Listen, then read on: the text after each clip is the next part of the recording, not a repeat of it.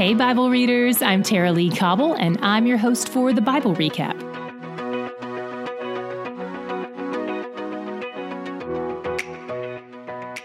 Yesterday, the early church had its launch party. God the Spirit came to dwell in believers, continuing the process of redemption God planned and set in motion before He even created the world. While Jesus can only be in one place at a time, and He's currently seated at the right hand of the Father in heaven, God the Spirit isn't bound by a body. He is dispersed to all believers. But even in this dispersion, it's for the sake of unity. He demonstrated that by unifying a divided language, by bringing clarity and understanding that wasn't there without Him. Then Peter and John healed a man who was 40-plus years old who had been crippled for his entire life, then took that opportunity to preach the gospel again. And today we see Peter encountering some pushback from the local religious authorities as he preaches his second sermon. Instead of making things so much better, the death, resurrection, and ascension of Jesus has heightened the local tensions and the oppression of His followers. On earth, it has made things worse for them. Peter and a few others are preaching and get thrown in jail for it. But they don't even seem to care about that as far as we can tell. They don't silence the message of hope and redemption. They turn it up to 11. And as a result, about 5,000 more people repent and follow Jesus. The local leaders have a meeting about this because they're concerned about what these followers of Jesus are doing and how. When they ask Peter and John where they got their power and authority, Peter says, Jesus, the guy you killed. There's no other place to get that power. There's no other name by which people are saved. The leaders are thrown off by this whole thing. They've got two uneducated men who somehow speak with wisdom and authority, and they've got a lame guy who can now walk. And all three of them say that Jesus, who has mysteriously disappeared, is the one responsible for it all. What do you do in this kind of trial? The witnesses all have the same story, but the defendant is nowhere to be found. So they let them go, but tell them to knock it off with all the Jesus talk. And Peter says, yeah, that's not going to happen. When they go back to meet with the other disciples, they actually pray to be more bold. This is an incredible response to oppression and pain. They only want relief from persecution, not for the sake of comfort and ease, but in order to preach the gospel more. And in verse 31, God says yes to that prayer. It says they continued to speak the word of God with boldness through the work of the Spirit. Trials have a way of highlighting what really matters, and this one narrows their focus to two things: spreading the gospel and taking care of each other. The early church exists under such an oppressive Roman regime that some of the Christ followers can't provide for themselves, so the others pick up the slack. A guy named Barnabas sells some of his land so the apostles can use the money to provide for needy church members. Then a couple named Ananias and Sapphira decide they want to look as generous as Barnabas. This sounds like the Pharisees, doesn't it? Doing things for the purpose of being seen. It smells a lot like a whitewashed tomb. They sell a piece of land too, but only give part of the money to the church and act like they gave all of it. The Spirit gives Peter discernment and seems to tip him off to what's happening. He says if they hadn't sold the field at all, or even if they'd kept all the money, there'd be no problem. They're free to do whatever they want with their stuff, but they're not free to lie to God. In selling the field and faking their generosity, their hearts are revealed. When Peter pathetically questions Ananias about this, he falls over dead. When his wife comes home and repeats the lie, Peter prophesies that she'll die too, and she does, immediately. It's important to point out a few things here. First, Peter isn't commanding their death, he's communicating their death. This whole section is bracketed by the activity of the Spirit. God seems to be relaying bad news to Peter, and he's just the messenger. Second, I always like to point out that as sinners, death and judgment is what we all deserve. So what happens to them is not unfair. They're getting what they deserve, and they're even getting what we deserve. But in God's great mercy, we've been spared. And that is the only unfair thing. Third, the text doesn't tell us if these are true believers or not, so we don't know anything about their eternal destinations. But that's not the point of this text anyway. While outsiders are really intrigued by everything they see happening with these Christ followers, they also seem to have a little bit of fear about it all. They want in on the healings and probably the whole community feel of it, but they probably fear the same kind of judgment that happened to Ananias and Sapphira. People keep dipping their toes in, though, testing things out. There's apparently even a local rumor that even Peter's shadow can heal people, but the text never confirms or denies that.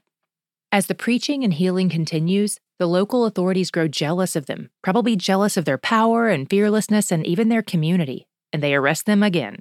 but God vetoes that move by sending an angel to unlock the doors. I love this. An angel set them free to do what got them imprisoned in the first place. So they go back to the temple and start talking about Jesus again. Meanwhile, the authorities are like, hey, go get those guys out of their cell and bring them to us. But oopsie, they're nowhere to be found. Then somebody tips the authorities off and they bring the disciples in again. Peter and the apostles don't back off from their message, and the religious leaders realize that their message makes them look really bad to the locals. If the message of Jesus is true and they killed him, that's a bit of a scandal. But a Pharisee named Gamaliel says, listen, we've seen this before with 2 other guys, remember? We don't need to worry about it. It'll blow over. And if it doesn't blow over, well, then we might want to start paying attention because it's obviously true. I'm assuming 2,000 years is plenty of time for it to blow over, and here we still are. The leaders beat the apostles, then send them home. And Luke says they rejoiced that they were considered worthy to suffer for the gospel. Wow. And they keep teaching people about Jesus. As the church grows and continues to cross cultural divides, these new young leaders have to learn some hard lessons about how to work for unity in the midst of diversity. The Hellenists are apparently a minority group in the church. They're Jews who moved away from Jerusalem and moved back speaking Greek, not Hebrew or Aramaic like the locals. They say their widows aren't being taken care of like everyone else. The apostles take their claim seriously and work to find a solution that allows them to still focus on their priority, preaching the gospel. They called the whole church in and said, this is important, so we need to delegate it to some of you because we don't have time to personally meet all the needs of the church. We want the church to meet the needs of the church. So choose 7 wise, godly men to be in charge of making sure these widows are fed. One of the men they appoint is a guy named Stephen. He's the first person Scripture records besides Jesus and the apostles who can do signs and wonders. So he's serving the church, preaching the gospel, and doing some miracles. It all seems to be going great until he encounters some Jews from a synagogue that does not appear to believe Jesus is the Messiah. Stephen apparently fills them in on Christ's prophecies about the temple being destroyed and about Jesus being the fulfillment of the law, and they twist his words in a false testimony against him in a trial before the council. But as the council looks at him, he's apparently got that same kind of radiance that angels have when they appear on earth, and like Moses did when he came down from the mountain. It's the radiance that comes from being in the presence of God. My God shot was in Peter's conversation with the religious authorities in 4:12 when he says, there is salvation in no one else, for there is no other name under heaven given among men by which we must be saved. First of all, we've talked about this before in regards to prayer, but the name of Jesus isn't actually what Peter is placing emphasis on here. In Jewish culture, your name is a shorthand way of summarizing you as a person, your character, your will. Saving power isn't in the word Jesus, it's in the person of Jesus. After all, lots of people are named Jesus. The power isn't in the name, it's in the person. So Peter's statement is more like, there is no other person who can save you except for Jesus. He's showing them how specific the gospel is. One of the common accusations people make toward Christianity is that it's exclusive. But the gospel of Christ isn't exclusive. It's just specific. He's our only hope for salvation. He's where the rescue is, and he's where the joy is. The holiday season is always a good time to remember how important family is. And family isn't just who you share a name or DNA with, it's way more than that. And I really love my TBR family, the team of people who work day in and day out to make the Bible recap happen for all of us. Who are we? Let me tell you. It's me, Tara Lee. I research, write, and record TBR.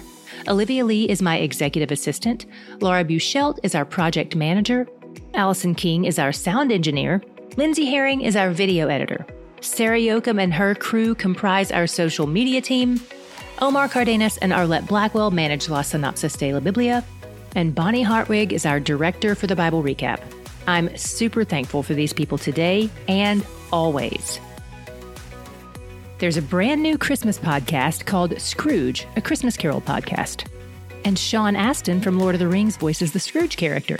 This version has been revamped to point people to the hope that's found in Jesus instead of to the consumerism of Christmas. To check it out, text Scrooge to 67101 or click the link in the show notes.